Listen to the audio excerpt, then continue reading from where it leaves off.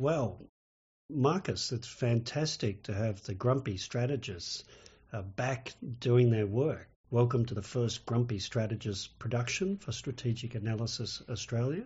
We thought maybe start with a simple topic, the Defence Strategic Review 5 months on.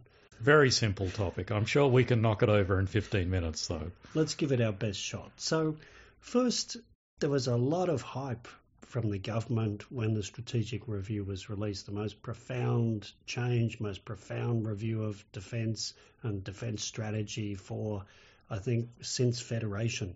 What is really new in the Strategic Review? If I was Paul Dibb, who did the white paper back in the 1980s and developed the Defence of Australia strategy, I'd be feeling maybe a little bit slighted because, to me, this looks a lot like a Defence of Australia white paper, but updated for a couple of key developments that have occurred since then. The first of which is that we're now dealing with a potential adversary that's a great power in the form of the People's Republic of China, and we're not worried about potential incursions from a much smaller and less powerful regional neighbour, which Paul was dealing with. So that's the end of the sort of thugs in thongs idea. Yeah, we are now calling a spade, and that's a process that has been, gradually occurring over the last decade. And we're saying, well, we actually need to be prepared to deal with a great power adversary. So I think that's new, but there are elements of that already in the 2020 Defence Strategic Update, for example. Well, when you say we need to deal with a great power, I don't think there's anything in the Strategic Review that says Australia has to deal with China as a military threat all by ourselves. So I think, again, this nests very well in the Defence of Australia concept, which, of course, was self-reliance within an alliance framework. So, yes, it's doubling down on Plan A, which is to rely heavily on the alliance. So all of the talk of a couple of years ago of, potential Plan Bs, nope, this is simply, I think, a development in Plan A.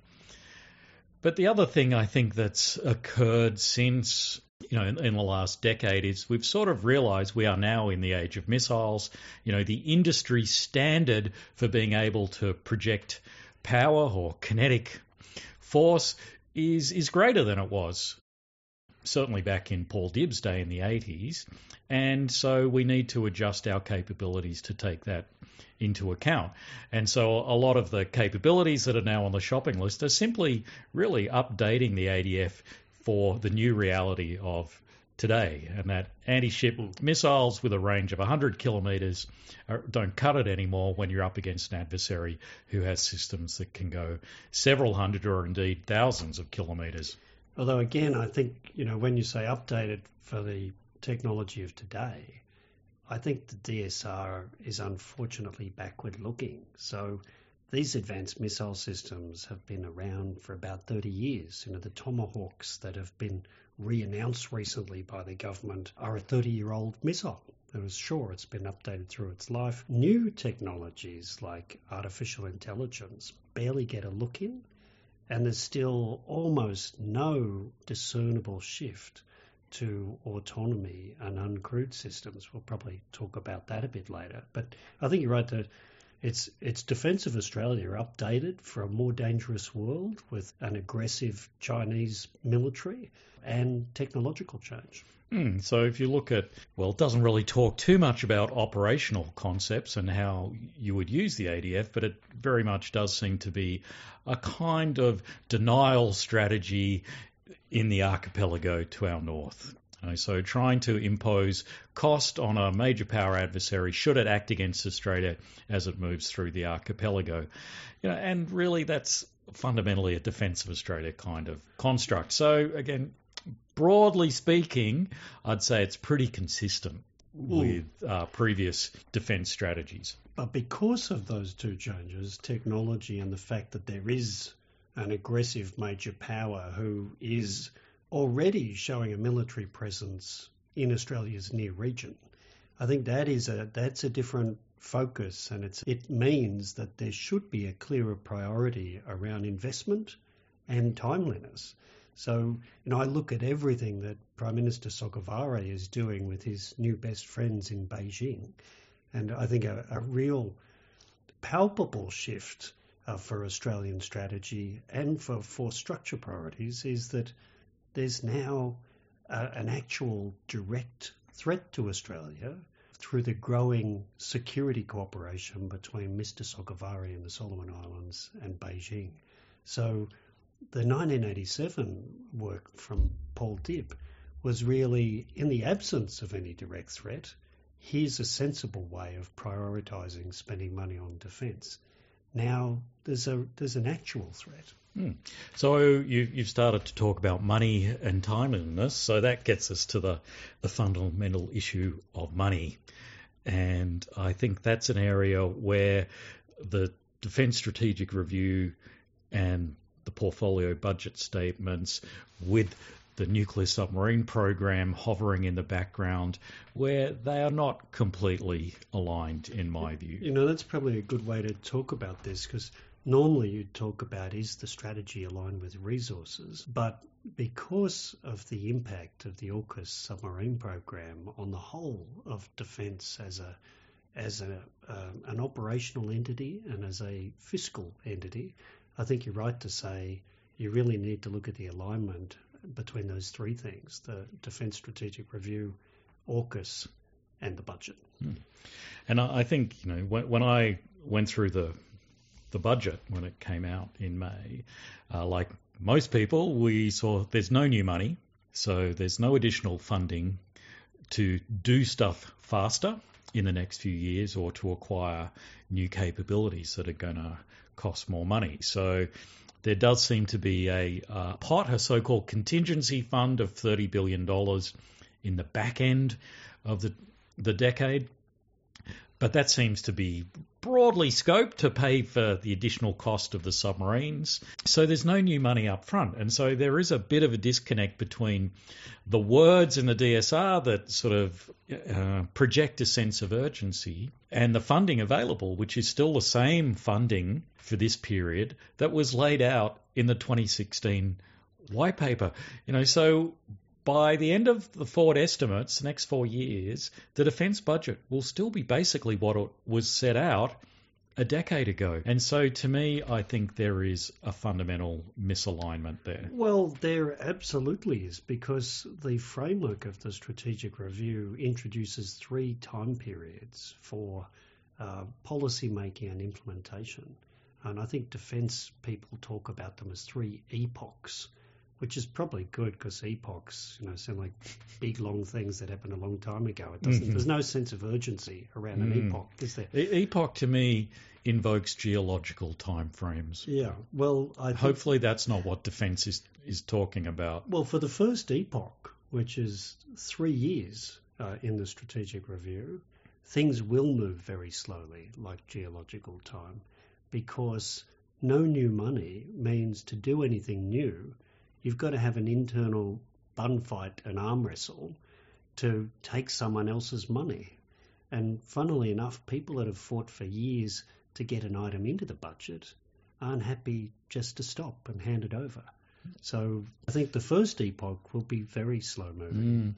Well, there have been a couple of largish muscle movements in the DSR. So, the first thing to say is we're only looking at the public DSR, which is, I think, quite an edited and expurgated version. We don't really know what the full DSR says. But in the public DSR, there were a couple of muscle movements about cancelling or reducing programs to free up some money. The first of them is, of course, the infantry fighting vehicle program that was cut from 450 vehicles to 129 vehicles, I believe. Mm-hmm.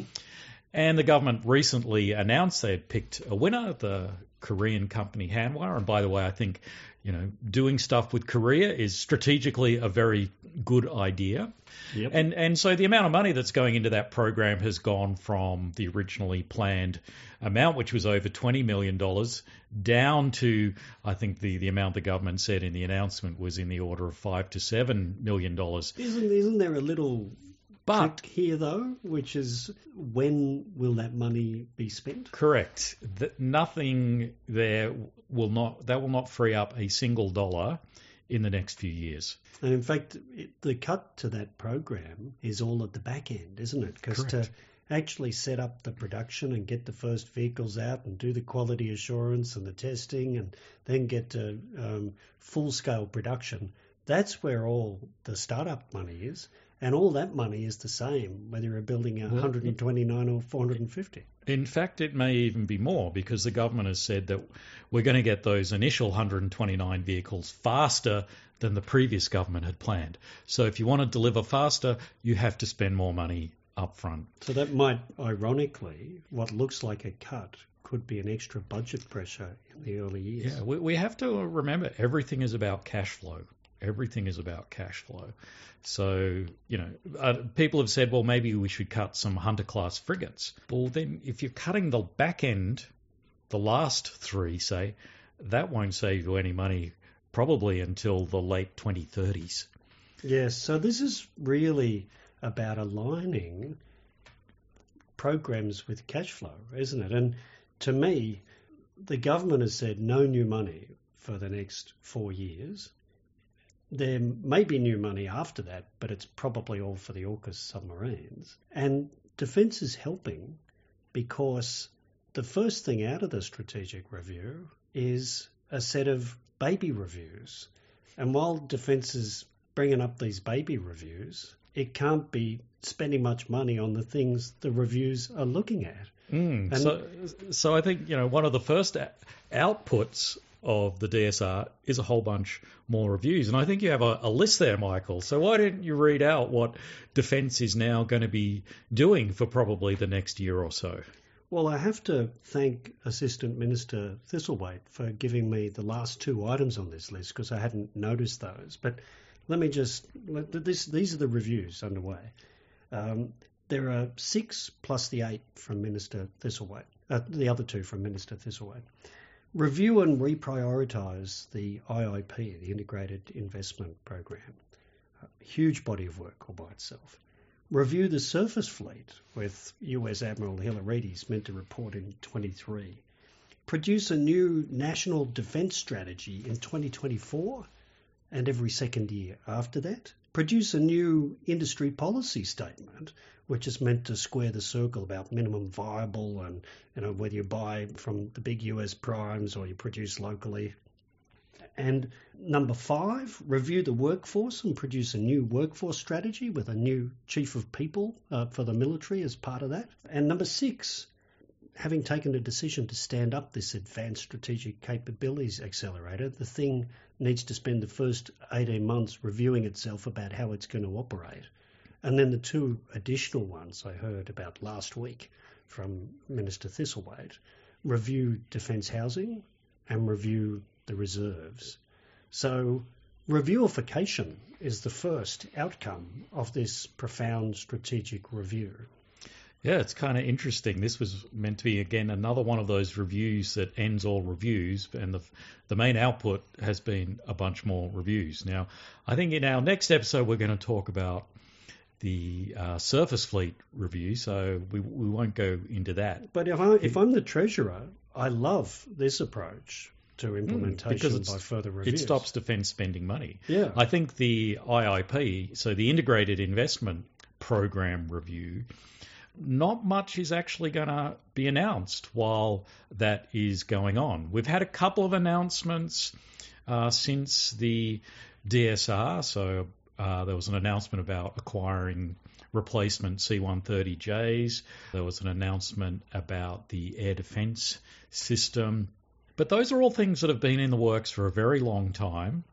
There's nothing particularly new there. That's so at least we can say it's not holding some of those things up. But I think what we're going to see is a lot of potential decisions about acquisitions will be on hold until the IIP is completed. Because when defence goes up to government to seek approval to acquire a new capability, it has to show that it's affordable. And it's very hard to show that it's affordable unless you understand the full investment program. And so my sense is there won't be a lot of capability decisions for a while, and that's putting huge pressure on Australian defence industry. So first of all, there was pretty much a kind of go slow after the election in the lead up to the DSR. And then it was... And there were some hopes, well, then the DSR would break that logjam, but actually... No, that logjam is continuing and building up even more. And so I think it's very uncertain times for Australian defence industry at the moment. Well, we're almost out of time on this one, but what the picture I'm seeing emerging while all these reviews are underway is, remember that cliche, no one ever gets sacked for buying IBM? Well, no one in the defence sphere gets sacked for buying Lockheed Martin. So the only decisions that seem able to be made while the investment program and industry policy and everything else is reviewed are the easy default reach for catalogue stuff from the big primes. And I think the Hercules, the C-130J, fall straight into that, as does announcing buying HIMARS rocket systems. So that's disturbing because... it means all the things that the government is saying about onshoring manufacturing and reducing our vulnerability by being able to make things here, that's very unlikely to happen until the big think is finished. I agree. And, the other thing that came out of the DSR was the announcement of this new innovation body, the Advanced Strategic Capabilities Accelerator. Yes, accelerator. That's the term. And which was kind of interesting because when you read the DSR, it seems to suggest this shouldn't be the way to go. But anyway, that's the way the government is going. So, okay, we've got a new innovation body, yet Defence has abolished the old innovation system. And when you look at ASCA's website, there's virtually nothing there about how it's going to work, the sorts of things they're interested in other than sort of a small UAV program that they've put out for an RFI. And so, again, if you're Australian industry and you're going, well, one of the ways I've been able to do work previously has been by getting some innovation money. But that system is also has been tossed out and there isn't a new one to replace it. So, I would agree with you, Michael, that things aren't looking too bad for the primes, but for small Australian companies, a lot of uncertainty. Yeah, and I suppose the government and the defence organisations' defence is a bit like that chorus of a Gillian Welch song called Miss Ohio. I want to do right, but not right now. Well, maybe we should leave it there before you break into song. So. Well, Marcus, great to talk with you and great to see you less grumpy than I expected.